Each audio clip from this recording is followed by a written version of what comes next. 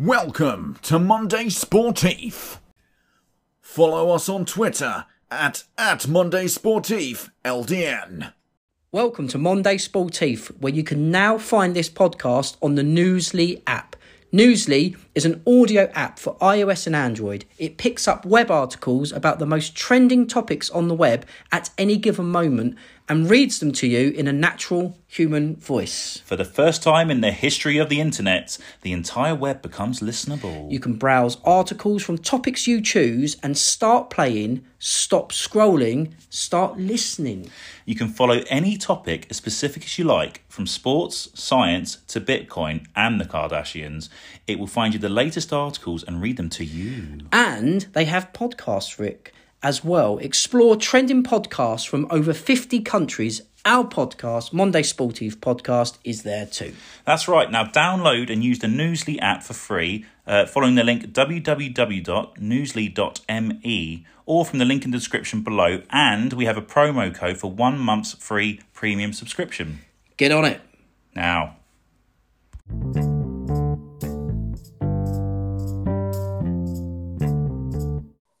Hello and welcome to episode 12 of Monday Sportif. How you doing, Rob? Yeah, good, thanks, mate. How are you?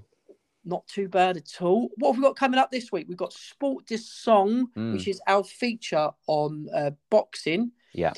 With Liam O'Hare, who is now 2-0. Yeah. And we also have author John Sperling as we talk about his new book, Get It On, the 70s and how it rocked football. Brilliant. Yeah, it should be good. It should be good to catch up with Liam and, you know, see how it went. Obviously, we watched it, but we'll go through what it was like for the man himself and catch up on a few of the fight nights that have been on recently. I think Brooke Khan and I think we've probably got a few different opinions on the Taylor Catterall one as well. I think we have. So let's get into it. Let's go. Nice one.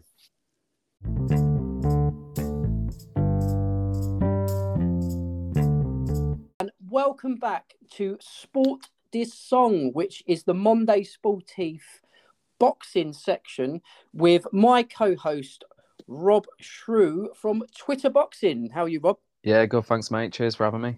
It's excellent to have you on, as always. And again, we've got Liam O'Hare, Boxing 2-0, is back on the show to tell us about his recent fight. How are you, Liam? You okay? I'm good, thank you, pal. Thanks for having me back. Excellent. The undefeated. First and foremost, Liam, 2-0. Congratulations on a great victory in the ring. How do you feel about? How did it go? Yeah, I feel good. I felt it went well. I do feel if I'd had the full length of fight camp that I would normally have, I could have probably put my way in the third or fourth. But it's good to get the rounds under my belt anyway, and it's good to obviously. It was almost good to test myself in terms of the conditioning in a short space of time, sort of thing about it. So I'm just happy to get the 2-0 really and be on to the next. Yeah, I mean, you fought the contest at middleweight against Josh Hodkins. I watched the fight on YouTube, and just to say, I mean, your ring craft, awareness, punch accuracy, your punch selection. For me, it was a boxing masterclass. I don't know about you, Rob, if you saw the fight. Yeah, and first of all, thanks for sending the link as well, because I didn't think we were going to be able to watch it, to be honest, Liam. But then I found out about this link. Either.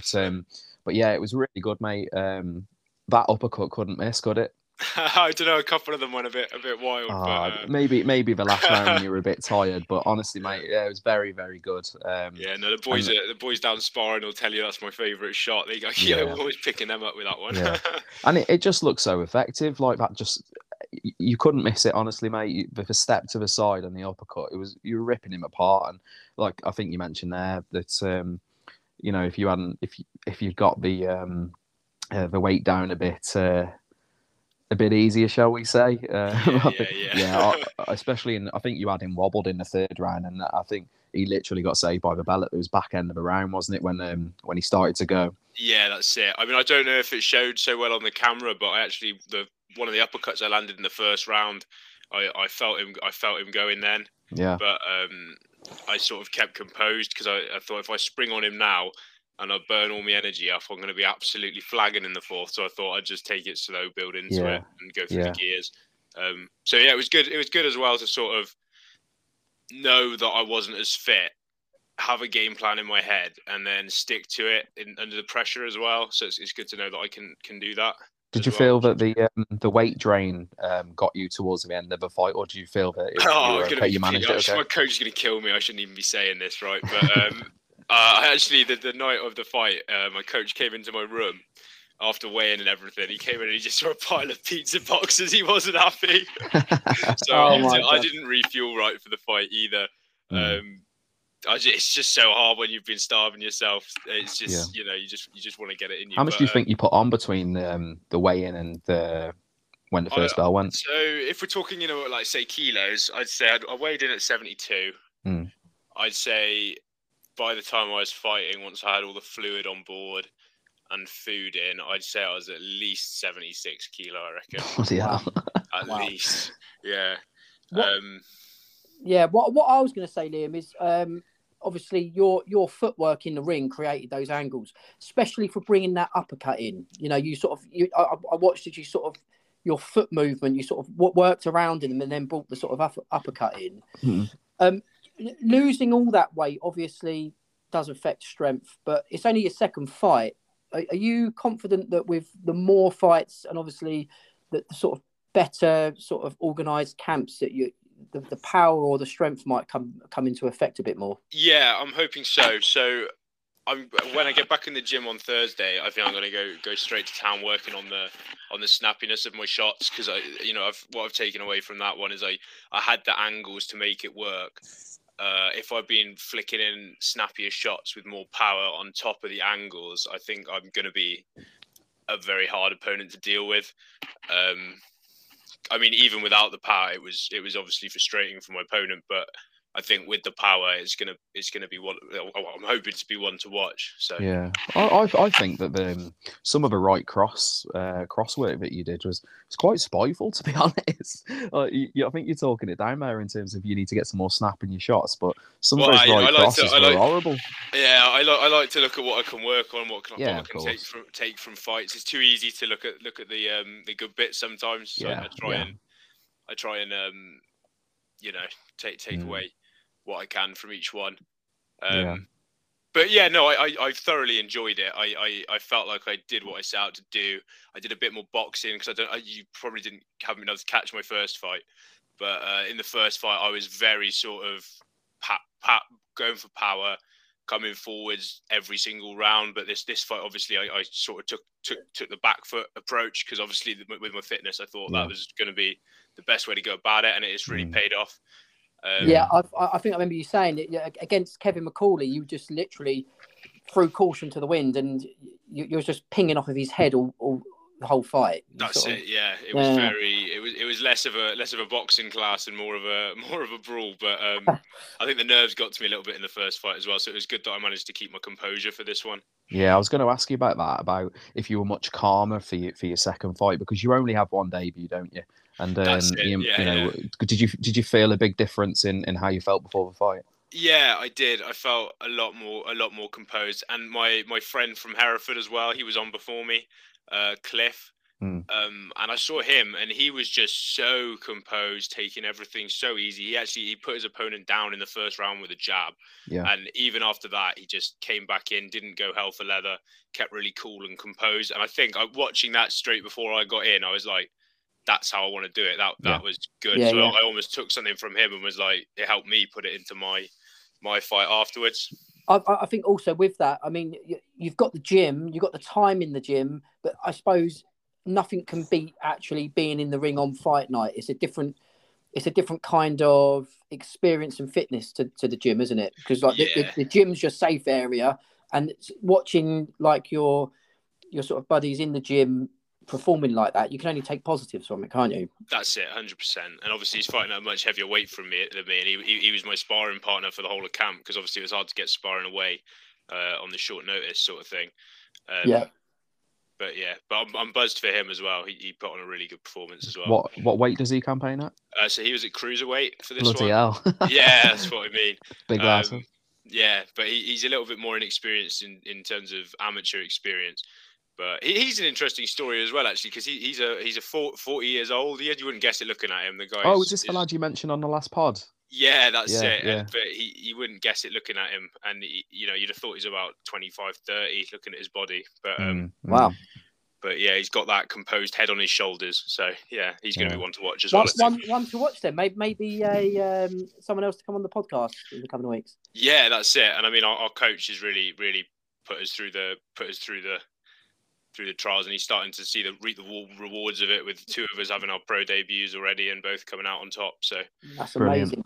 Yeah. City Hereford. Tony Chadwick's his name. Watch out for him as well. I'm sure he'll have some more prospects coming through. Yeah, we'll do. Excellent. Moving on, Liam. What weight are you looking to fight in your next fight? I'm tempted to try and come down to super welter, but again, we're gonna just have to see who's available and what opponents are about. So it'll be super welter or middleweight, because with this one, I felt like I came down and I felt weak at middleweight, but I think it's because of the way I had to do the weight loss. Is that 154? Yeah. 154 pounds, yeah. I believe so, yeah. Hang on, no, I was. I think light middle is 154, isn't it? Yeah, I think I was 159. I think. Yeah. 159, and my opponent was 161. I think. But yeah, so super welter will be. I'm not sure. I'm still working out the stone and pounds. I think that's 154. Yeah, light middleweight is 154. Yeah, so that'll be where the crack is, I think, for the next one. Oh, nice. Yeah, nice. And hopefully there'll be one more 4-rounder, and then I can get. I need to show my manager and stuff that I do have the fitness, and it was because of a short camp. So I need to blitz these next four rounds in the next fight, and then hopefully get up to 6-8 rounders. Yeah, nice. Yeah. At what stage do you start getting to sort of regional level? What's the process from going from a pro debut and a second fight like you've had? What's the road that you have to take like a Midlands area sort of that'll contest? That'll be why I want to get up to the 6 to 8 rounds, because you need to have had a 6-8 rounder to qualify for the Midlands. Yeah. So that'll be why I'll get those rounds under my belt, and then as soon as the opportunity arises, I'll be jumping straight on that title. Superb. Hopefully. Yeah. Wow. Are you hoping that the next fight will be in the Midlands again? So I'm imagining it's going to be in Birmingham again. Yeah. Yeah.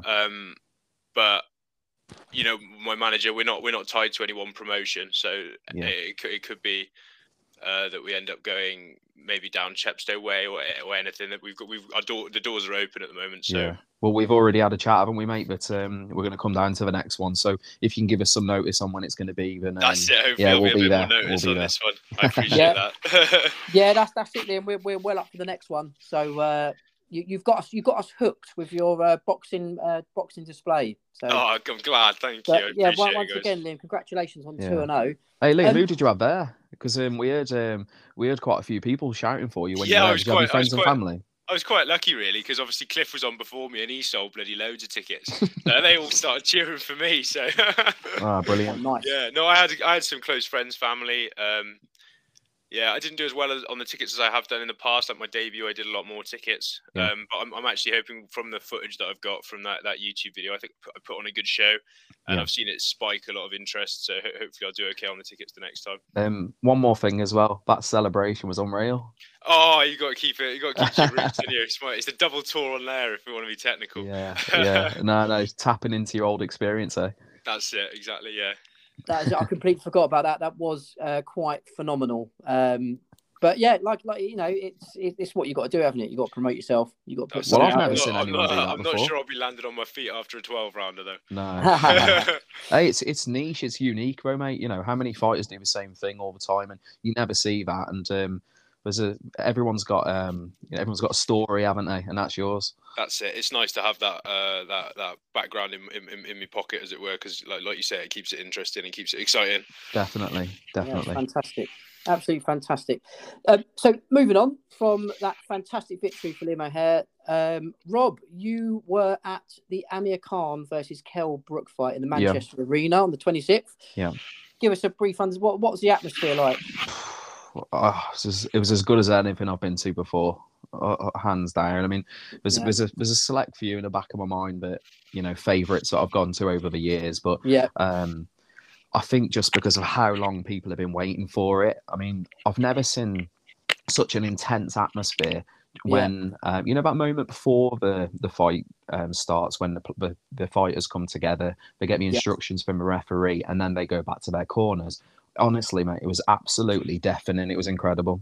Wow.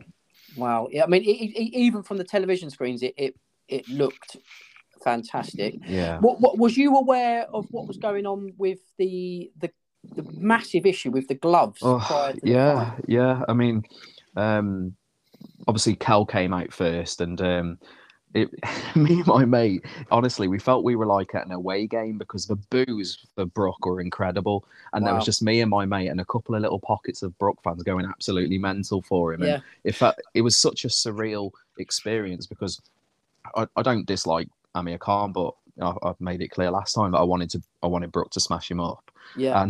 And when he come out, honestly, it was such a unique thing to be cheering on someone who was getting booed by 20,000 people. It was special, you know. Wow. Yeah. But obviously, you mentioned about the glove thing, and he'd got into the ring, and, you know, being in the crowd, you don't get access to the information that you would if you're watching it on TV. And I saw a lot of people crowding him for ages, and Khan hadn't come out. And I was thinking, I'm sure they're taking his gloves off. Yeah. And obviously, it all became apparent. Mind games from Khan for me, that was.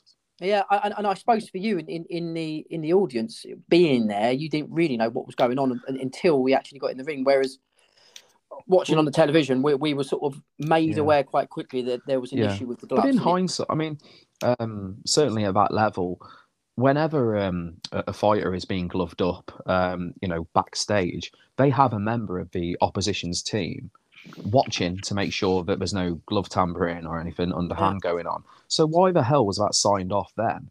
For him to have to change them again in the ring? It was a joke. I don't know. Liam, did you see any of that controversy on the fight? I didn't. I actually caught up on it afterwards, and I sort of skipped to the fighting. And on that note, with horsehair gloves, is that an issue when it comes to amateur boxing, or like, you know, now in the pro game? Is horsehair ever an issue, or? I've not been made aware of it, because obviously my level, they just sort of chuck you the gloves you're wearing and you chuck them on. Right. Yeah. But yeah, no, I wasn't aware. I've never seen anyone have to change their gloves in the ring because they've already been signed off by the board. If they'd have been approved by, I don't know, a member of Khan's team, because he would have been sat there watching Brook glove up. I still don't understand it, to be honest. No, and obviously there's an ugly acrimony between both boxers. Yeah. I think they were training in the same England camps. There was a bit of talk prior about the sparring they had where Khan potentially schooled Brook. But from my mind, watching from the television, and I suppose you as well, Rob, it looked like the old Kell Brook. It really was quite a sensational display, wasn't it? Yeah, he looked spiteful. He looked strong. It was difficult to gauge it too much because of what Khan had left. So was it a mixture of how much Khan had regressed, or was it the old Kell Brook? I think it was probably something in the middle, really. I mean, Brook was as good as I've seen for a long time, and Khan was as poor as I've seen for a long time as well. He battered him. Yeah. I mean, Kell Brook's performance, I thought, looked like the old Kell Brook. Yeah. And also, for 35, he is in amazing shape. I mean, he looks incredible, doesn't he? Yeah. I thought he looked quite a lot bigger than Khan, despite the cut, to be fair. I thought he looked about twice the size. Yeah, there was no rehydration clause in the end either that we thought there was last time we chatted. So Brook absolutely bloomed up, and he looked massive on the night, didn't he? He looked huge. Yeah, he did look big. And it was fought at a catch weight, wasn't it? I think it was 149 pounds. Correct, they fought at the end. So but I mean, Khan does have a rematch clause. It was such a one-sided fight. Do you reckon he's going to take that up? Or? There'd only be one reason why, wouldn't there? Running out of money. Yeah, exactly. I mean, I did think. I mean, all favour to Brook, obviously boxed phenomenally. I did think he was loading up his shots, and I did think that maybe if Khan could have held out a little bit longer, we could have seen some flashier boxing once Kell got tired, because he was putting rage into those shots, but they were connecting, so it didn't seem to matter. Yeah. What did you think of a stoppage? Did you think it was a good stoppage? I thought it might have been a little premature, Yeah. but at the same time, it's hard to judge it when you're not actually in the ring. And to be fair, Khan wasn't throwing back. No. But what did you think, Rob, from being there? I thought it was perfectly timed. I mean, Khan probably would have preferred to have gone out on his shield, but I think the ref has definitely saved him for another day there. I mean, he was beating him up consistently for a good couple of rounds before that, wasn't he? And it was an accumulation of things rather than one specific big shot. I think he hit him with an uppercut on the up against the ropes, and then I think the ref had seen enough, hadn't he? And I think with the age of both the fighters as well, it has to be taken into account. You don't want to take in unnecessary blows over a grudge match. So. Yeah, I mean, the only thing you could see coming would have been a real devastating knockout, which it happens in boxing, but no one wants to see Amir Khan flattened on his back again, how he has been in the past. So it's just it's never a great sight when a boxer gets knocked out clean like that, and I think that was coming. Yeah. So, I mean, also, guys, moving on the undercard. Yeah. I mean, I don't know if you guys were, if you watched it, Rob. I'm sure you did. Yeah, but, I got in very early. Yeah, there was a fantastic matchup between Brad Ray. Sorry, excuse me, and Stingray. Stingray. That's it. Yeah, Brad the Stingray. Against Craig McCarthy, which was a fantastic first round knockout. What did you make of it, Rob? Wow, it was punch of a night, wasn't it? I mean, I actually thought that it was going to be a right tear up. I mean, from what I'd seen of them before and the build up, I thought, wow, we could be in for a good one here. But it was it was an emphatic short one in the end. But yeah, what a shot! He absolutely cleaned him out, didn't he? Yeah, did you see it at all, Liam? The finish to that fight? I didn't actually know. I didn't catch it. But... Well, I'll send you a link. It was a first round knockout. Brad Ray literally it was three. Was it right crosses? Yeah, and it was a left uppercut. And it was really quite a fantastic end to that fight. Yeah. And quite worrying as well the way he went down. It was so heavy, wasn't it? Yeah, and it was a prolonged sort of defenseless attack, wasn't it? That sort of got him down the end. At the end, Brad Ray was saying that that power has been coming for a while. He knows he's got it, and it was just a case of bringing it out. And I suppose going back to what you were saying, Liam, this is Brad Ray's 12th fight. Is it a case for you that you think that the more fights you have in the ring sort of environment, that power will naturally build up? Yeah, I think because you've got to take into account the fact that all these fight camps they mount onto one another, and you're constantly there hitting the bag, getting snappier each fight. So I definitely do think it will come, especially with me now focusing on it as well. But again, with this fight, it was a lot of. I missed out. I didn't do the normal fight camp. It was a lot more cardio and a lot less sort of weight strength training and stuff like that. So, but yeah, I do think it just builds over time, like you're saying. Yeah.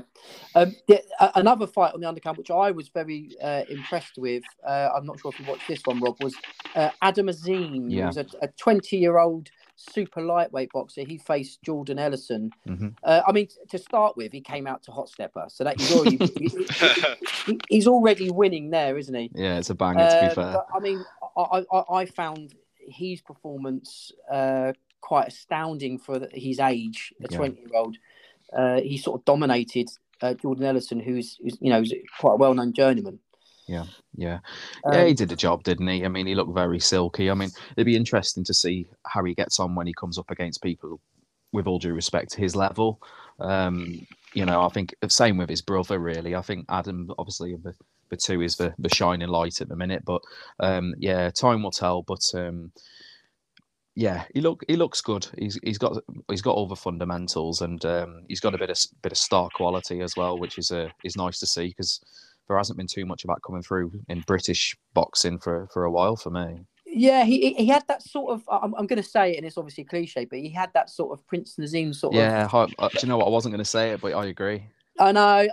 I didn't want to say. I didn't want to be too cliche, but he does have that sort of air about him. But he also, for me, what I noticed, he has that sort of George Groves sort of stance, that low gravity sort of arms, left arm sort of swaying. You know, sort of. He's got that sort of stance. So potentially, are we looking at someone who could push up through? Yeah. Do you know what? The undercard took a bit of a hammering, but I thought it was good because you don't get to see any undercards where it's young fighter after young fighter after young fighter. I thought it was a great platform for him on the Brooke Khan undercard. You can't ask for more than that at their age. No, I agree. I thought it was very entertaining. And shout out to Tasha Jonas as well, finally getting the world title as well. That was brilliant. Yes, indeed. That was a very good fight as well, and obviously a fabulous achievement from her as well. So, good call there, Rob. But moving on to Josh Taylor and Jack Catterall. I'll leave this to you, Rob, just to have a little bit of a rant before we talk about the fight. But, what gives you that impression? Yeah, I mean, I know you wasn't very pleased with it, but what do you make of it? I don't even know what word can describe how bad that decision was, to be honest. I've calmed down a lot now, but it's absolutely disgusting is the best way of putting it. I mean, how two judges gave it to Taylor is beyond me. I mean, the judge who gave it to Catterall, without the knockdown, he'd have given a draw. So none of them on paper would have had Catterall winning that. And I actually put a tweet out just before the results were made. When the final bell went, I put a tweet out saying anything other than a wide unanimous decision for Catterall here is absolutely disgusting. Yeah. I didn't expect that. Honestly, everyone's going to think you were in on it. It's horrendous, mate. Absolutely horrendous. What did you make of it, Liam? I'm going to be completely honest. I'm going to be reserved with what I say, just in case any BBBSC people are watching it. Of course, I need the results in the future. But, I think the wrong man won. But I do also think the first few rounds were quite scrappy. But watching it from the camera and everything like that, and just seeing who was landing the cleaner shots and everything like that, it was definitely a Catterall fight. Josh Taylor fought his heart out at the end, and I thought he showed a lot of credibility, and I think it's unfair that he's getting it's not his fault. Flamed for it. It's the obviously the officials that need to explain. But yeah, I mean, my opinion on it is Rob's going to hate me here, but the issue with this fight is that it was it was a close fight in that the action was very close. It was very scattered. Yes. I completely agree that Catterall won the fight. There's no doubt about that. If you're looking at it, Catterall won the fight. But I think it was very close. And if you watch, someone made a comment that the rounds that Catterall won were clearly Catterall winning rounds. Yeah. Whereas the ones that Taylor won and the ones towards the end, you could have potentially given them either way. So it was just... I know the judges are being blamed for this here, but I just think it was quite a difficult fight to judge. And yes, Catterall won, and I think we all believe that, but it was very close. I just don't see how. I think it was Ian John Lewis. I don't see how he came out with a 1-1-4, 1-1-1 for Taylor. I mean, you got to remember they both had a point dock, so that cancels each other out. Yeah. Yeah. Jack Catterall knocked Taylor down, so he was already dominating the fight for me, and then he knocked him down. It was one of the back end rounds, and then there was the deduction because obviously Catterall had the deduction first. So I just don't see how you can have Josh Taylor after all that winning by 3 rounds. It's absolutely disgusting. Yeah, I mean, it is a nightmare. But again, you got the crowd jeering. You got the crowd cheering every time that Taylor's even throwing a punch. Do you know what I mean? He doesn't even have to land, and the crowd's going crazy. So if it's crowd influence, though, there has to be something done about that. There should be something done about it. But I mean, it's not. Judging is hard, and I do think it needs changing. But I don't know. I feel like even the judges are getting a lot more heat from it than necessarily they should. Because like you said, I did think it was a close fight, and I thought it was scrappy. It wasn't clean boxing for a lot of it. It was a lot of holding, punch, hold, and it was scrappy. Yeah, and I think that was part of his Catterall's game plan, though, to drag him into that. 100%. But it does make it harder to judge. Yeah. But again, I'm not denying the fact that Catterall won the fight. He definitely won the fight. There was a few things with the scorecards as well that just didn't make any sense. For instance, the margin by which one of the officials had it, that was just off completely. Yeah. We'll put it this way, right? The two judges that had Taylor winning that fight, right? Yeah. So going into the last couple of rounds, I'm not saying they knew he was behind or they totaled up their scorecard. I don't know if they total it up as they go along, but both of those judges gave Josh Taylor rounds 11 and 12, right? Mm-hmm. Now, on one of those scorecards, giving him 11 and 12 was a difference between him winning or losing that fight, right? Yeah. The total punches landed. How many punches do you reckon Josh Taylor landed in round 11 and round 12? I'm guessing quite a lot. Not 3. many, sorry. 3. Jesus. 3 in round 11, 3 in round 12. Between those two rounds, Jack Catterall landed 18. Yeah, so and two judges gave Josh Taylor both of those rounds. But the judges always favour the fighter that's coming forwards in the pro game as well. 3 punches though, it's not a lot, is it? You have to, when you're counter punching, you have to make it clear. Because if there's any doubt, they'll just give it to the guy that was coming forwards. Yeah, it's a strange one that, and having sort of watched the fight again, you've got Taylor. He's just in the middle of the ring for most of the fight, and you've got Catterall picking him off. And yes, that is absolutely fighting on the back foot wins boxing bouts. There's no doubt about that. But I think that what Liam's saying, that sort of more aggression and taking the centre of the ring has ultimately won Taylor that fight. Where it's unreal that it's happened, but it appears that's where the judges have got their scores from. So it's just, I think there needs to be clarification on how fights are scored, because you've said there about Taylor being on the front foot, and I understand that he was, and he did have the crowd behind him. But to land 6 punches across 2 rounds and win both of those rounds, Floyd Mayweather made a career of winning fights on the back foot. Do you know what I mean? Yeah. He didn't come forward, and he didn't win rounds by coming forward. So there needs to be some sort of template, or they need to come out and explain how fights are or how rounds are awarded. That's just my opinion. I completely agree, because this isn't the first case of a bad decision in boxing. It happens in the amateurs. It happens all over the shop, and there does need to be something sort of done about it. But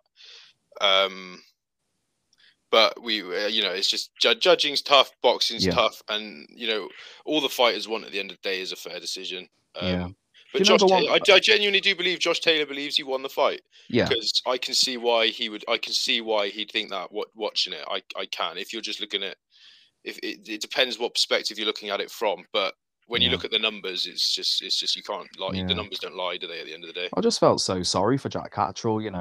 He didn't just turn up, put a good performance in, and that's the end of it. I mean, you got to remember, this lad has been waiting 2 years for that shot. He allowed Josh Taylor. He took a step aside. Yeah. So Josh Taylor could go and fight for all the marbles, win it, come back, and fair play. Josh Taylor honoured his part of the deal. He gave Jack Catterall the fight. Fair play, no problem. But Jack Catterall, do you know he didn't get a penny for that step aside.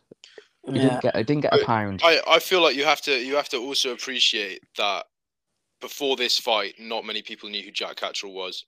Granted, not many people knew his name. He will benefit off this massively. He will get another shot. He will have a very successful career.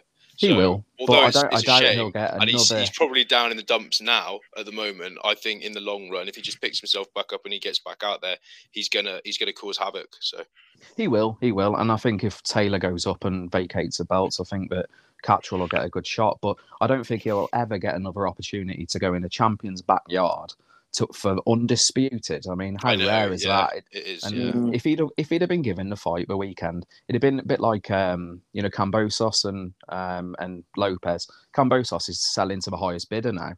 he would have been in the same position. He'd have had all the belts, and suddenly, instead of getting a couple of $100,000 for his next fight, he'd be looking at 5, 6, 7 million, and your life's changed then, isn't it? And that's been robbed of him, I think. Yeah. I mean, the more you talk about it, the more desperate the story does get. And your analogy, Rob, of Mayweather is spot on, because we all love Mayweather for his defensive skills, defensive skill, and everyone talks about it and how he fights on the back foot and how he gets all these wins. With Mayweather though, it's a lot more ping ping, move round, spun you in the corner. Yeah, ping, of course, ping. yeah. You know what I mean? This was very very move, ping ping, hug. Do you know what I mean? It wasn't as dominating. No, I agree. It's there we go, gents. There you go, opinions, mate? I mean, look, we've all got different opinions of it there, and that's what we love about the sport. But it's it gives us something to talk about, doesn't it? I mean, I must admit, I do feel slightly better about myself having aired those views, because it was one of those fights that's going to go down in history as being sort of controversial. But let's hope that Catchwell moves on and gets the fights he rightfully deserves. And again, for Josh Taylor as well, we all know he's a very, very talented boxer. It looks like he's going to move up through the weights now as well. He's got to, hasn't he? He's done at 140. He looked terrible on the scales. Yeah. So hopefully both will prosper from this. Let's hope. Yeah. But, it's a lot of media attention. So, Jack Catchwell's next fight, that's going to be a sellout. So, exactly. For sure. Well, listen, guys, that is another session of Sporty Song on Monday Sportif. Rob, thanks for co-hosting once again. Thank you. It felt like therapy today. Exactly. And Liam O'Hare, you are a friend of the podcast. Welcome on whenever you want. Thank you very much. I appreciate it. Again, 2-0. We can't congratulate you enough. Well done, Liam. I will actually say, just right on the end there, I would recommend giving Tyler Denny, River Brent Wilson a watch. If you're about unfair decisions and stuff like that, I think you guys will really you'll enjoy the fight for one, but the decision was pretty. Send us a link, mate. Yeah, I will do. I will do. Also, back at you as well. I don't know if you saw the DAZN card on Sunday, but Jordan Gill. Have you seen the highlights of what he did at the weekend? No, I haven't. No. Oh my! I'll send you a link. But pop me the quick summary was he was getting battered, right? Yeah, absolutely battered. It was a back end of a fight. At one point, the lad he was fighting almost got him in like a wrestling move, like a DDT. Oh, he did see this on the Instagram. He slammed him on the floor. His eyes are in the back of his head. Absolutely done. Jordan Gills, he's perforated both eardrums, so he can barely stand. And he's pulled this punch out from absolutely nowhere and just completely floored the guy. I'll tell you what it reminded me of. It reminded me of Rocky Balboa, where he gets nutted. And he's like, right, you've nutted me now. That's not fair. Now I'm coming for you. Honestly, it was absolutely amazing. It was one of the best comeback wins I've seen, because I actually tweeted about 10 seconds before he found this punch from the heavens. I actually tweeted, Dave Caldwell needs to pull him out here. He's getting badly hurt. Wow. And honestly, it was amazing. Crazy. Fantastic. I mean, we'll have another look at that. But all right, gents. Well, thanks again. Awesome, amazing. Yeah, thanks, brilliant. Cheers, guys. Thanks very much. Well done again, Liam. We'll see you for the next session.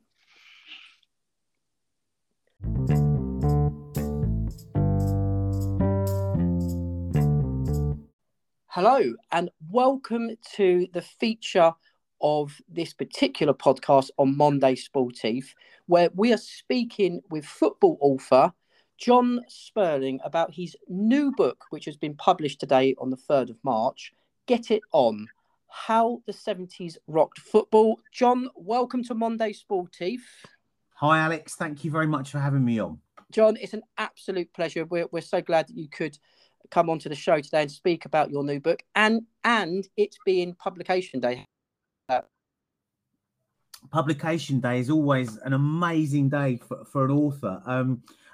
Was it 2 days ago? I got my author copies through in the post, and I literally, I drive home, but I would say I ran home from work to open them up. So, wow, the day you get your author copies and publication day is always amazing. To get your hands on the book, and the front cover of the book is fantastic. It looks stunning. It's it's taken you mentioned it's taken you a while to write the book. It's been a real labour of love. I mean, how long have you, the plans for the book been in your mind? Yeah, I mean, I've been a football freelancer now for 25 years. I started writing football writing in the kind of mid 90s, around the time of Euro 96. I'm a teacher by day. Yeah. And I've started interviewing players from this era, you know, several of whom sadly are no longer with us. Yeah. Back in the mid 90s. And I've always had the idea that I'd like to get to do this book, but I don't know, I could never quite get the structure right for it. I've done a good few books in the meantime, but this one, it took a while to piece all the interviews together and to finally decide on the structure. And actually, what finally nudged me to doing it, I'll be honest, was lockdown. I turned right, in lockdown, and I thought, well, if I can't get it done now, with this time, you know, no commute to work and that sort of thing anymore, I never will. So that gave me the final push that I needed to. I mean, it's mind-boggling, and it's almost quite amazing how you've managed to cram it into a book, because when you think of the 70s, you know, there was so much going on politically. Football, as you mentioned in the book, it almost transformed before our very eyes. You know, you had the colour TVs, you had the football kits, which were suddenly, you know, lavished with different sponsorships and different designs. Of course, you had the Barnets, the hairdos. And then you had the emergence, like you say in the book, John, you had the emergence of the sort of football sort of superstar, didn't you, of that era? Yeah, that's right. I mean, you know, you talk about the length of the book. I mean, I signed a contract with Biteback that was 100,000 words. It should have been 100. As it is, it's 115. Right. And to be honest with you, it could be double that, and you still could not get all the stories in. I mean, my reason for wanting to do the book, just to take one step back, is because I'm sort of under the impression that football pre-1992, before the Sky era, is sort of almost vanishing before our eyes and being forgotten. So I really wanted this book to be about, you know, celebrating, you know, those players that delighted the fans, but also because I think it is the most cutting edge the 70s of decades. So, you know, you talk about football being transformed before our eyes. I think what the main reason for that is probably the advent of colour TV. If you think that in 1970, when the Mexico World Cup took place, only 150,000 families owned a colour TV, and that kind of obviously escalates massively during the 70s.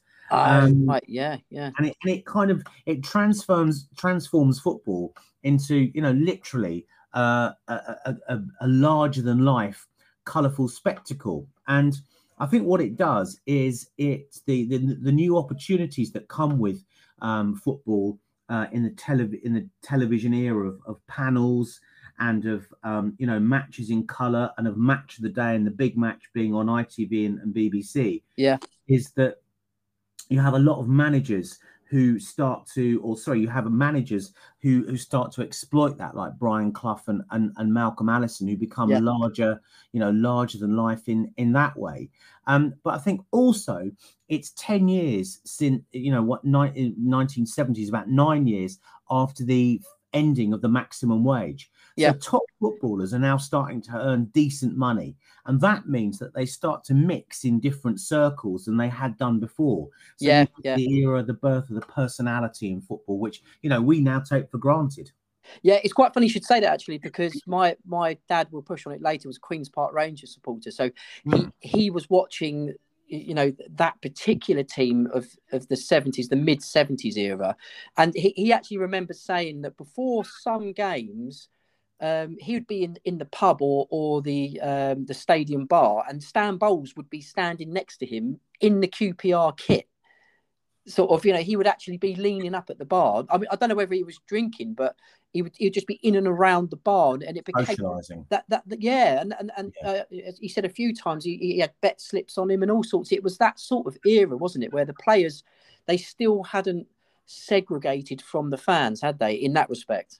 No, that's right. I mean, I was very fortunate to have interviewed your dad's hero, Stan Bowles. Yeah, I interviewed him in 2004, I think it was, and he was amazing company. And I think that of all players, him and Rodney Marsh, who also was once at QPR, yeah, they kind of embodied the new breed of what I call baby boom footballer. In other Yeah. words, they're born after World War II.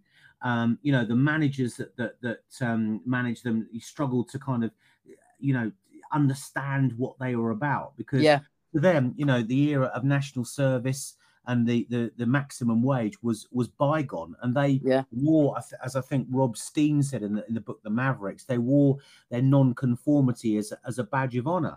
But they were massively accessible as well, because although they were earning good money, obviously Stan Bowles with his gambling habit lost most of that, but they were not separated or kind of annexed from the fans. So it is true, Stan Bowles would have been in the pub or the shop up until quite near to kickoff. He denies ever being under the influence, but he did place his bets, and as you say, often went in there to socialize. I mean, he often had a full lunch before a Saturday kickoff with all the trimmings, Saturday lunchtime. How he managed to play and delight the Loftus Road crowds in the way he did with that, I have no idea. Oh, I know. But it's funny. It's funny you should say that, actually, John, because going back to Rodney Marsh, I've read recently that he said, he was obviously a very good player for Queen's Park Rangers, but he said, they asked him about his skill, and he said, I used to go out on the pitch at Loftus Road, and he goes, I would just try to entertain the crowd. He said, so I would do different things on the football pitch because I felt that it would be what the crowd would want to see. And it would be entertainment. And do you think the 70s, we had more of that, where the players, realised that they were becoming these superstars and they had to almost perform on and off the pitch?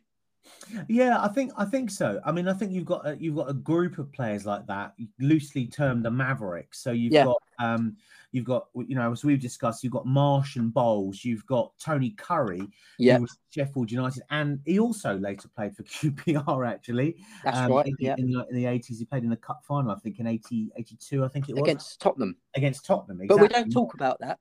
Sorry. Yeah.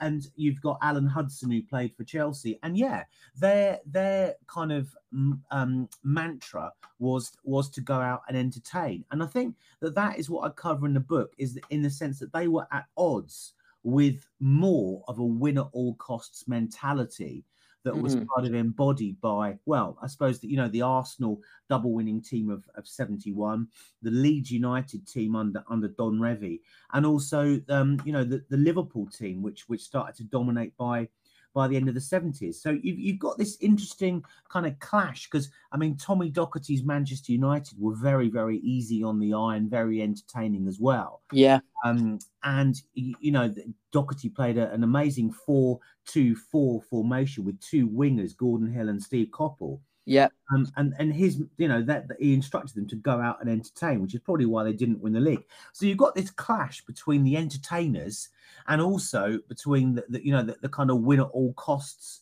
and managers. And that, I think, is probably at the root of the book.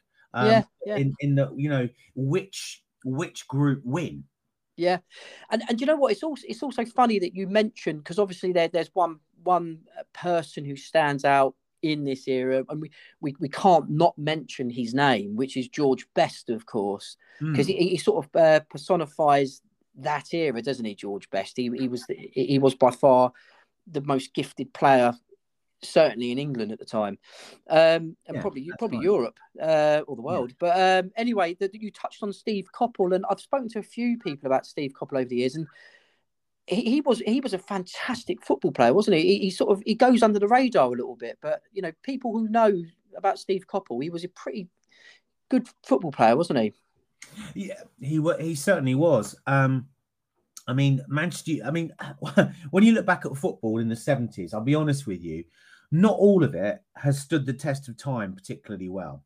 But, yeah. There were three teams that that kind of stick out. One, actually, I'm not just because I'm talking to you, it's true, but the Queen's Park Rangers side of 75-76 under Dave Sexton. Dave Sexton, yeah. Were an amazing team in terms of the fact that they played on the floor, and they had this genius Stan Bowles, who dovetail brilliantly in the centre with Jerry Francis. Yeah. You've also got Dave Thomas, the winger who always played with his socks rolled down. Yeah, so that's the one. Very, very entertaining side.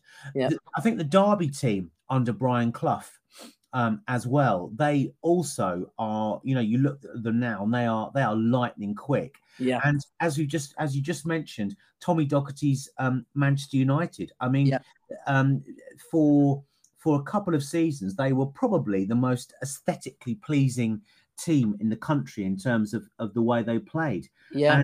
And, it was an absolute joy with Gordon Hill on one wing and Steve Coppell on the other. I mean, they were kind of nicknamed by Liverpool the Glams. Oh, right.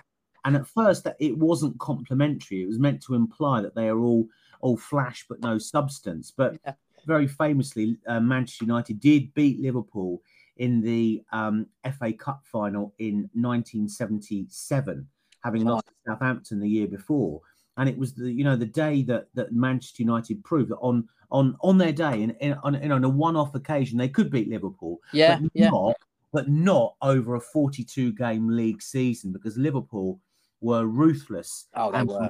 And had great players, but they were in it to win. Yeah. And they were prepared to go further, if you like, in that area than United were. Yeah, and also, I know we touched briefly on George Best, but are you of the opinion as well that he was the sort of the standout player of that era? I mean, there was many great players, but George Best does take a lot of the limelight on there, doesn't it? And what one of the quotes for at the beginning of the book is George Best was the player who moved football from the back pages to the front pages, and in a way, it was him who did that, wasn't it? Yeah, that's right. I mean, I was lucky enough to interview George Best for the book. I interviewed him in 2004. Oh, wow. And he was actually in good health at that time, in a sense, because he'd had his liver transplant the year before. Right. And he was actually, should we say, behaving himself, a bit better. Yeah. And I thought he was the most kind of beguiling, if you like, of all the interviews that I did, because unfortunately, by the start of the 70s, he was already in decline. He was still a phenomenal spectacle, and the goals that he scored were amazing. Yeah, but he was clearly indulging himself too much, off the pitch. And when I spoke to George Best, I found out later, I always thought he was highly intelligent. And I know that later he was invited to join Mensa. Because when I spoke to him, he was doing these really difficult Sudoku puzzles and crosswords. Oh, right. Me, I didn't have a bloody clue what the answers were. Yeah, and I just think he was wired differently from everyone else around him, in the sense that he'd had his fame, he'd had that breakthrough in the 60s, and I think at first it was fun for him. Yeah, and then he got bored with it. He got bored with the adulation. He was British football's first superstar, in a sense that, I don't mean just great player, but I mean he's a natural talent. And he was in an era of, increasing publicity and money. And very quickly, he just found it a nightmare. And he just, didn't enjoy it anymore. And at the same time, Manchester United were in decline, in the sense that they weren't buying any new players to complement him. And I think he just got fed up with carrying the team.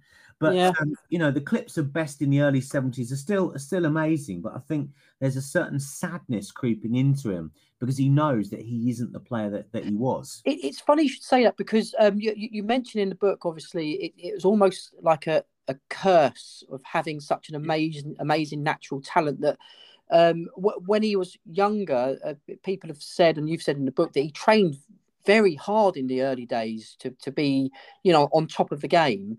And you almost say that the fame was sort of almost all-consuming, and it sort of turned his head to the sort of superstardom, as opposed to focusing on the pitch. Would you say that was fair? Or yeah, that's right. I mean, people who are naturally talented at something aren't always wired like the rest of us, who have to work very hard to achieve anything in life. But Yeah. it is true that George West did train very, very hard when he started playing, and then he, as you say, he got tired with it, and he got derailed, if you like, by the trappings of fame. Now, of course, had he not played football, I don't know how his life would have turned out. I mean, he was quite kind of fatalist about it, that perhaps he was hardwired to become an alcoholic, because George Best's mother also died from alcoholism during the 1970s. So he was kind of quite fateful towards it, in the sense that, well, maybe I would have become an alcoholic anyway, whatever, whether I played football or not. But it's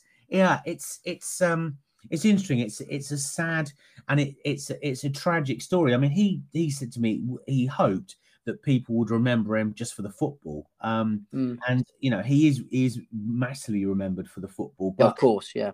There's always sort of almost like a Shakespearean tragedy element. Yeah. Isn't there? That's sad. So just on the subject still, but slightly going off in another tangent, in the book, there was a really fascinating part that I quite liked, and I was hoping you could fill us in a bit more, that Arsenal had signed Peter Marinello, and he was quickly dubbed the next George Best by the tabloids, and they signed him from Hibernian. So what was the deal with him? And it didn't quite work out how it should have done at Arsenal, did it? No, that's right. I mean, he was nicknamed London's George Best. Right. So Arsenal signed him from Hibs in 1970, early 1970 it was, for £100,000. A lot of money in those days. And I don't think that, just as Matt Busby didn't really know how to handle George Best, I don't think that Bertie Mee really knew how to handle Peter Marinello, because he's a Scottish winger, long hair, good looking fella, a bit like Best, and before you know it, he's presenting Top of the Pops. He's opening supermarkets. He's doing fashion shoots and all this sort of thing. Oh, right. I see. Yeah. And the photographer, Terry O'Neill, that I spoke to, said that, he felt terribly sorry for him, because he was surrounded by guys who Terry O'Neill felt wouldn't be around Peter Marinello if things didn't quite work out. Right. And Arsenal already had a terrific winger called George, better known as Geordie Armstrong, who Marinello couldn't dislodge from the team. Oh, really? And so he never became a regular in the starting lineup. He had chances, but never quite made it as an Arsenal regular. Right. And as Terry O'Neill said, unfortunately, he drifted to Portsmouth, and then he's had quite tricky times off the pitch since. His wife's been unwell. He's had a few financial problems as well. Right. And it just goes to show, doesn't it, that the trappings of what's on offer in the 70s, the big salary and everything like that. Well, that's it. Yeah. But I mean, with a lot of these players, like Bowles, like Osgood and that kind of thing, there wasn't the kind of network surrounding them, because a lot of these players were actually quite vulnerable. If you look at Bowles and Hudson and Rodney Marsh, a lot of them, Stan Bowles had well-known gambling problems. A lot of them drank too much. Stan Bowles said a lot of the players he knew in that era were kind of functioning addicts. Right, blimey. And some footballers today can become addicts of different types, but I think there is more of a network of support around them than there was. I think you're right. I think in the 70s they were more sort of left to their own devices, weren't they, to some degree? Yeah, I mean, they're the first generation of kind of football lads. And Stan Bowles pretty memorably said to me that they were the first generation of footballers with disposable cash. And Stan Bowles disposed of the whole lot. He was joking, but there's a point to it as well, isn't there? Yeah, that's it. So you mentioned, John, Top of the Pops. Top of the Pops, of course, it's the 1970s. It has to feature in the book, and it does. It features with the Back Home single, which was the England sort of, I don't know what you'd call it, the anthem for the Mexico 1970 World Cup. That's right. And you had an England team led by the heroic South Sir Alf Ramsey, who had obviously brought the World Cup home in 1966. Yeah. So the 1970s World Cup in Mexico, what quite happened there with England? Because they didn't quite, having been the holders of the World Cup, we sort of went away with our sort of tails between our legs, didn't we? Yeah, that's right. I mean, first of all, just to go back to back home. I mean, back home is the first football record to go to number one. Oh, wow. And it was selling 100,000 copies. I think it was a week. I think it was, or possibly even a day. The sales were crazy. It knocked the song "Spirit in the Sky" off number one. Yeah. And yeah, I mean, in 1970, England arguably had a better squad than they had in 1966. And the Charlton brothers were still playing, Gordon Banks, Bobby Moore, Jeff Hurst, and that kind of thing. Yeah. Plus, you had new players coming in like Francis Lee.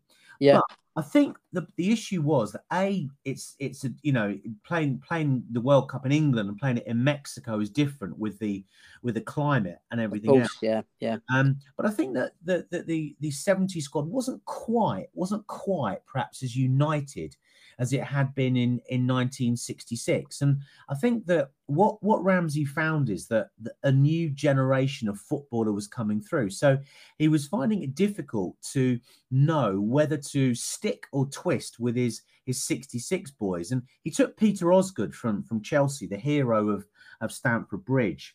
Yeah. And his relationship with Osgood was quite fraught. I mean, Osgood described Sir Alf as being kind of like something out of an Ealing comedy with his kind of his fake posh accent and that kind of thing. Yeah, because he was a Dagenham and Redbridge boy, wasn't he? He was from Dagenham, yeah, that's right. And and Ramsey thought that Osgood was a bit of a show pony, a bit of a show off. Right. And he didn't like players like that. So I think what the 70 World Cup shows is that you've got your, the first signs, if you like, that the new generation of footballer was not quite to Alf Ramsey's taste. Right. But it's difficult, isn't it, for managers? I mean, only I think Alex Ferguson has really done this successfully to manage different generations of players successfully, because their needs are, and their outlook is different. But I think in the 70 World Cup, I mean, England were quite unlucky in some senses in the quarter-final, in the sense that Gordon Banks, their big game goalkeeper, went down with stomach bug, Montezuma's revenge, as the locals called it, before their game with West Germany. And Peter Bonetti, the Chelsea goalie, great goalie. Yeah. Perhaps, though, the occasion overawed him, and England were 2-0 up from goals from Mullery and Martin Peters, and then West Germany came back to win 3-2. And it's I mean, if Banks had been fit, perhaps things would have been different. But it was kind of the beginning of the end, really, for Alf Ramsey. Yeah, and it was funny because, like you mentioned prior, with Steve Coppell and other teams adopting the sort of the wingers in back in club football, Alf Ramsey still opted for that sort of very narrow sort of formation, didn't he? Yeah, he did. I mean, in '66, he stripped the team of wingers, and yeah, he mistrusted flair players. He thought that they were perhaps a luxury that he could do without. And I think that's kind of mirrored across the 70s, where players, like we mentioned earlier in the interview, like Marsh and Bowles and Hudson, never really felt that they were appreciated for their talents. And it's not just Alf Ramsey who overlooked those players, and Frank Worthington as well. It was Don Revie, whose Leeds team was certainly, I mean, they had Eddie Gray, who was a great winger. But again, Liverpool would not also have plumped for these kind of flair players. Yeah.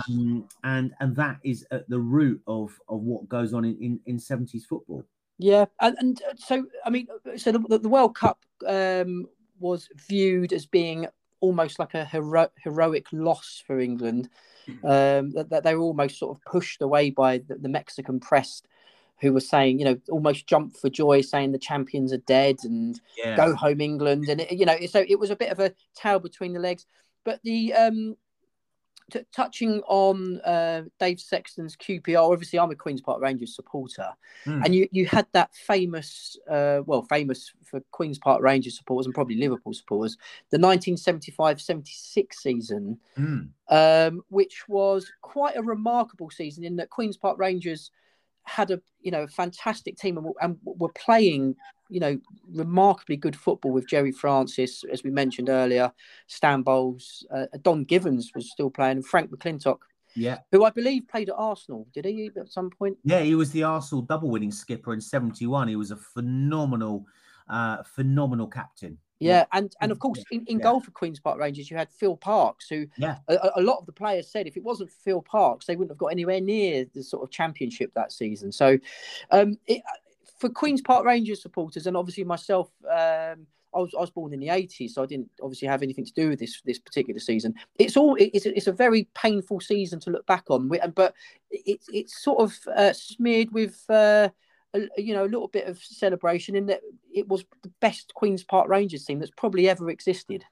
Yeah, no, I think that's absolutely right. I mean, there was I mean, it's the season started amazingly because in the first game of the season at Loftus Road, QPR beat Liverpool. Yeah. And Jerry Francis scored a fantastic goal.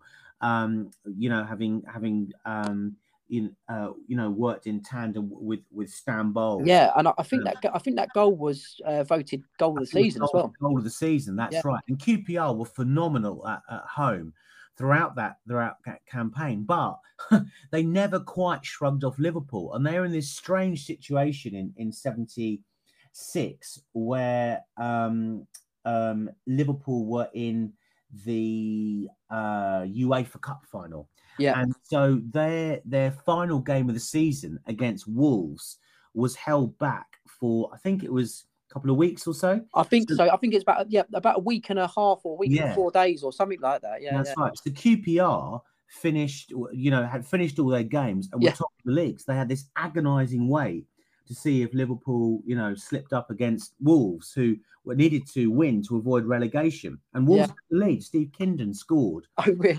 But then Liverpool, came back. And what's interesting is I think that, it's rightly remembered that season for QPR's fantastic play and Stan Bowles and all of that. But it's equally memorable because if you look at the stats at the end, David Fairclough, who later got the nickname Super Sub. He scored in 3 or 4 consecutive games and got Liverpool out of jail. Those last minute winners, that kind of thing. And it was really, I think, Fairclough who perhaps helped just about swing it in Liverpool's favour. Yeah, and they had Kevin Keegan as well, but they were relentless and they were a kind of more of a machine. Whereas QPR were easier on the eye, but they were not perhaps as ruthless as Liverpool were. Yeah, I mean, as I said before, John, it's one of those seasons that every Queen's Park Rangers supporter, has looked back on with an element of fondness, but that element of, what if, we could have. Bittersweet. Yeah. It's very, very, very bittersweet. It's like the Holland team in the '74 World Cup, isn't it? Everyone's favourite runners-up. It's there's also very bittersweet for QPR. There's a very good book written by Stu Horsfield, and it's about the 1982 Brazilian World Cup team, and again.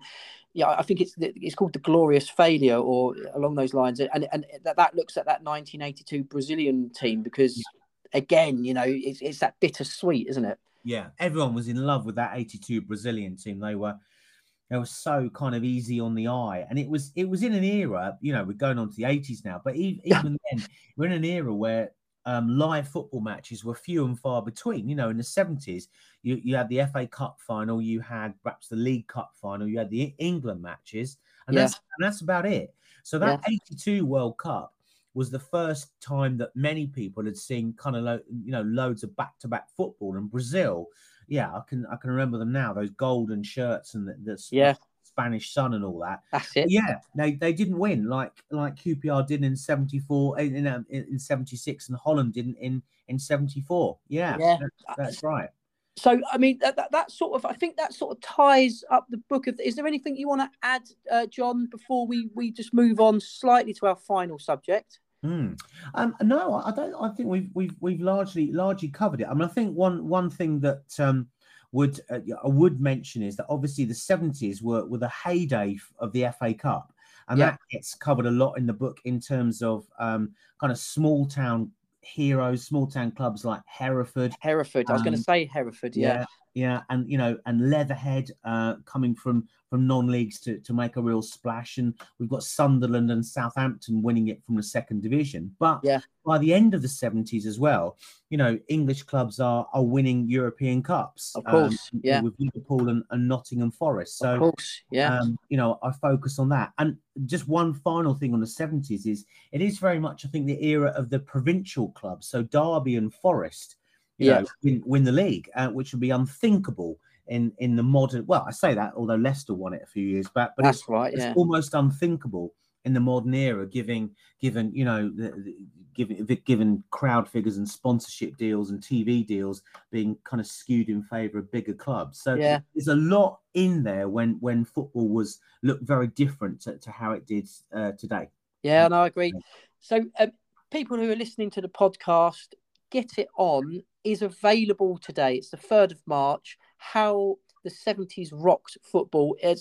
I've been privileged to read the majority of the book, and it's absolutely fascinating. I am going to buy a copy because it's got stunning artwork on the front. It really is a glorious book. So I advise people to have a look for that book in all good bookshops, and of course probably on Amazon, on other retailers.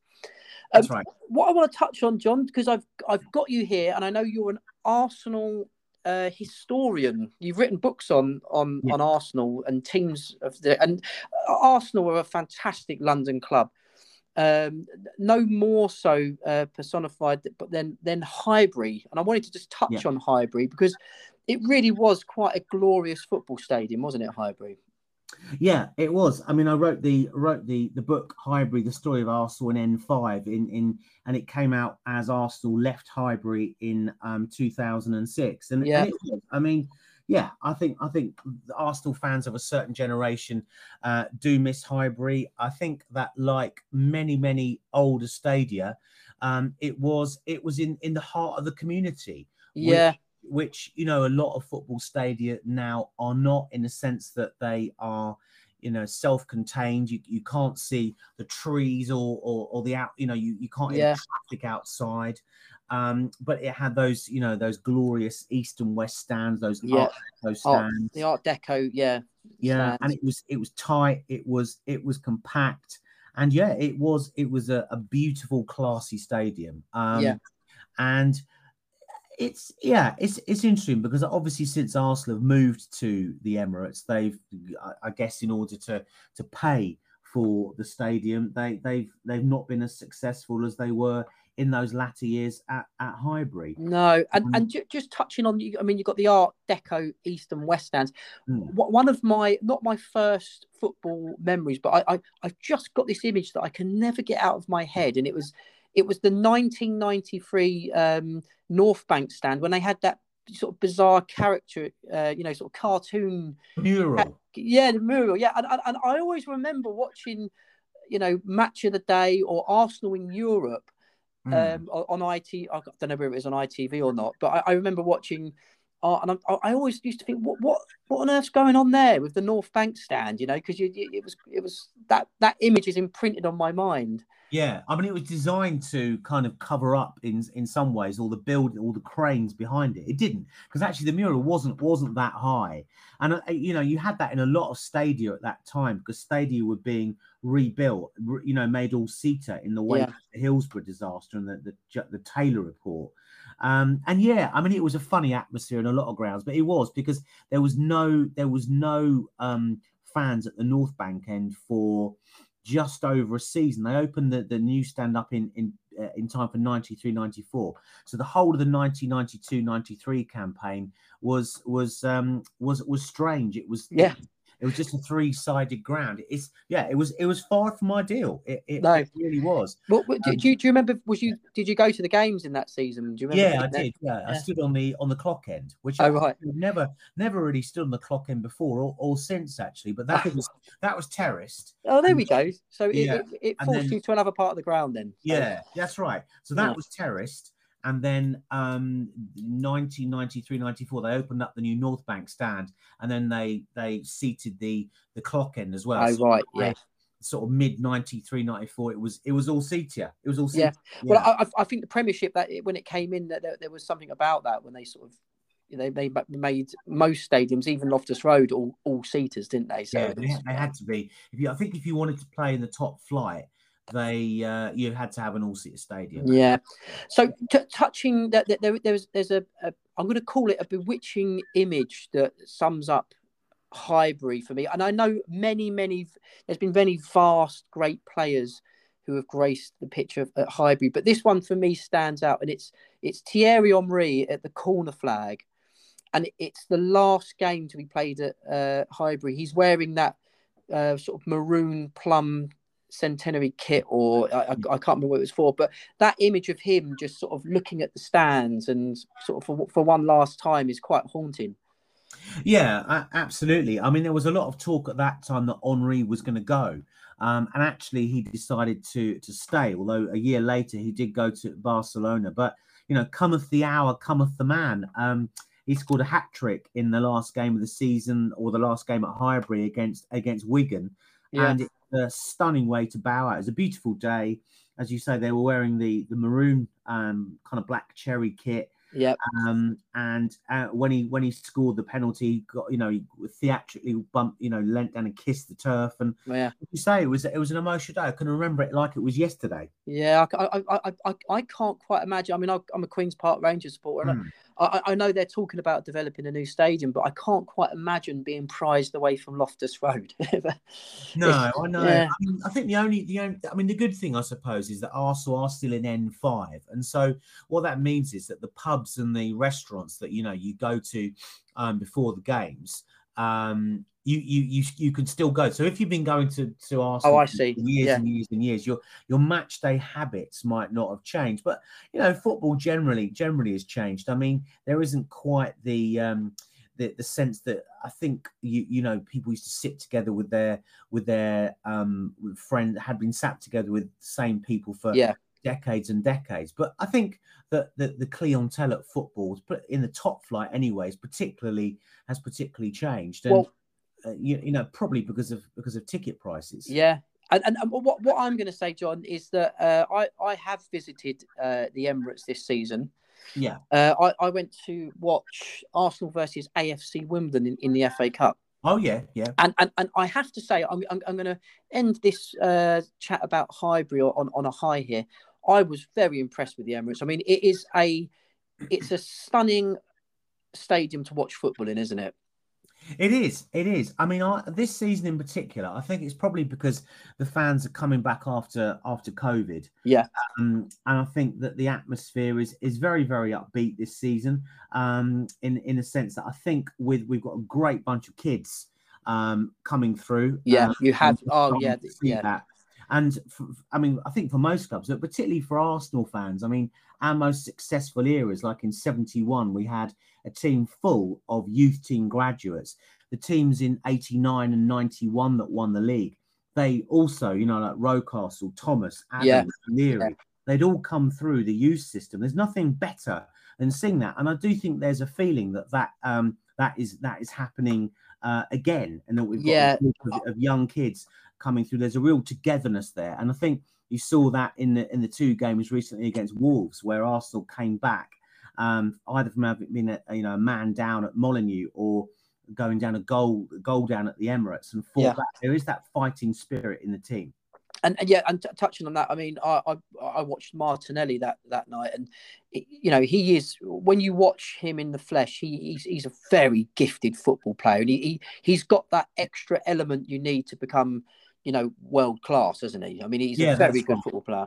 That's right. I mean, I think his injury he was out for almost a year with an injury that set him back a bit, but he's very good. I mean, I think Arsenal were in the same sort of situation they were. probably around 86, 87, when they've got a group of fantastic young kids. What they need is probably, or definitely one, possibly two top strikers, I think, to add that clinical edge that they haven't quite got yet. You know, at times this season they've struggled for goals, although they've got better. Yeah. They need that clinical striker, and I think that, you know, I understand why Arteta let Aubameyang go without replacing him, because he was on a hugely, you know, expensive contract. And I think that they're hoping that they can grab top four and actually in the summer be in a position to sign the players that they actually want to sign, rather than feeling cornered into having to sign anybody, you know, which hasn't gone well in the last few years for Arsenal, has it? I've got my opinions on Aubameyang, and that's for another podcast. But what I would say is that if I was the Arsenal manager, he would be firmly still in that dressing room. I mean, I think he's a phenomenal football player, and I would have done most things to try and keep that guy in the dressing room. But I think he's fantastic. I mean, he had a fantastic season the year we won the FA Cup in 2020. He drove the team. I mean, since he signed that big contract, he hasn't been the same. And I guess Arteta's view is that if he's captain and he's late for training and team gatherings, I suppose the captain has to set the example. But I get it. You know, opinion. Well, if we make it into the top four without Aubameyang, Arteta will be a genius. And if we don't, that's true. It's something that I suppose some will never let him forget. But that's football, isn't it? That's it. Now, John, I've got one more question for you, and this is going to sign us off. I'm going to take you back very briefly to Highbury. It is October the 1st, 2000. Okay, and there was a very memorable goal scored on the Highbury pitch that day by one Thierry Henry. Was you there? Do you remember it? That's the goal against Man United? That's the one. Yeah. Yes. Actually, I was there. I remember really well, because at that day I was right at the top of the North Bank stand, and any of your listeners sat there. The roof came down, so when the play was at the opposite end where we scored at the clock, and you had to kind of stoop down. Oh, right. I think that I think everyone was just taken aback for a second by what he'd done. The sheer impudence of receiving the ball on the edge of the box, you know, the rapid turn and the lob over his French international teammate in goal. His name escapes me for a second. The goalkeeper, Barthez, Fabien Barthez. Barthez, that's it. Yeah, that's right. And Barthez's face when it happened. For me, whenever I see that goal, because for me it's one of the best goals that's ever been scored in the Premier League by any stretch. Sheer impudence and you know, almost to the inch, absolutely perfect execution. The way I look at it is the world stopped and Henry played, because it was just him, and the whole world stopped, took a breath. It was unreal, wasn't it? Yeah, exactly. For you to be there and witness that must have just been, you know, unbelievable. Yeah, I mean, I'm hugely lucky to have seen Henry in his pomp. I mean, I also remember a game in 2001-2 season where Henry scored, 2 goals past Barthez that day, when Barthez made 2 horrendous howlers. But I mean, it was the atmosphere, those Arsenal Man United games in those days, Wenger against Ferguson, was something else. Oh, of course. I mean, it was the whole lead up to the match, the whole week was all about Arsenal Man United. Yes. They were the two best teams in the country by a long chalk. Yeah, brilliant. Well, listen, John, it's been an absolute pleasure having you on the podcast. Thank you very much, Alex. It's been great. And we are certainly going to be buying the book. It looks fabulous, and it's been a pleasure having you on. Thank you very much, Alex. Anytime.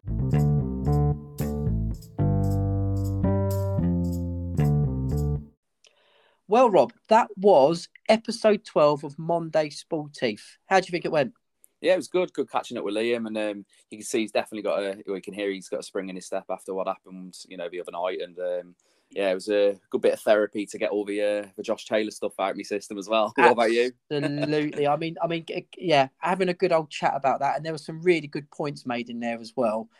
Yeah, and obviously fantastic to have John Sperling on the show, on the episode this week. And his book is available. Get it on the 70s and how it rocked football. It's an amazing book. So we shall see you in the next episode. Nice one. Cheers, Rob. Cheers. Follow us on Twitter at Monday Sportif LDN.